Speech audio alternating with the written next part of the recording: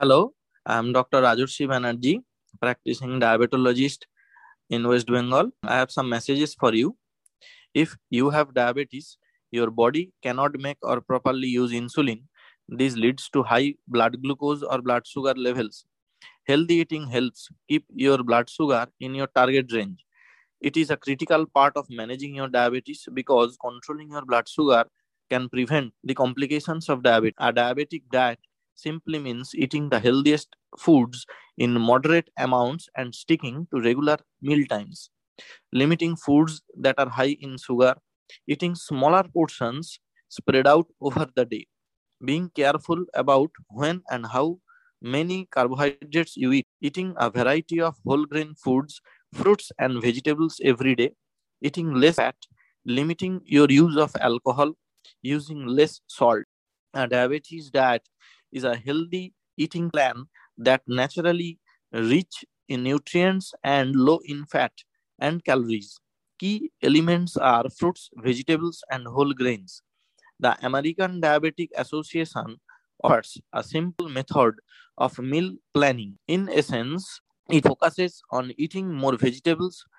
Follow these steps when preparing your plate. Fill half of your plate with non starchy vegetables such as spinach, carrots, and tomatoes. Fill a quarter of your plate with a protein such as tuna, lean pork, or chicken. Fill the last quarter with whole grain item such as brown rice or green peas. Include good fats such as nuts or avocados in small amount. Add a serving of fruits or dairy and a drink of water or unsweetened tea or coffee. A diabetes diet is based on eating these meals a day at regular time. This helps you better use the insulin that your body produces or get through a medication. A registered dietitian can help you together a diet based on your health goals, tastes, and lifestyle. He or she can also talk with you about how to improve your eating habits, such as choosing portions sizes that suits the needs for your size and activity. Besides from managing your diabetes, a diabetes diet offers other benefits too, because a diabetes diet recommends generous amounts of fruits, vegetables, and fiber. Following, it is likely to reduce your risk of cardiovascular diseases and certain types of cancer.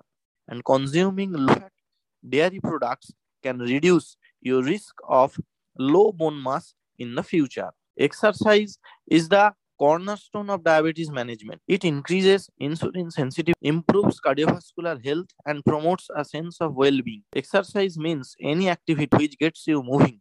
It can mean dancing, swimming, walking, or working. Choose activities you love to. 30 minutes of moderate, vigorous, intensely aerobic exercise at least 5 days a week or a total of 150 minutes per week is what ADA, American Diabetes Association, recommends. You can spread your activity out over at least 3 days during the week and avoid going more than 2 days in a row without exercising. Please note that moderate intensity means that you are working hard enough that you can talk but not sing during the activity. Vigorous intensity means you cannot say more than a few words without pausing for a breath during the activity. Walking is the simplest way, even daily course help.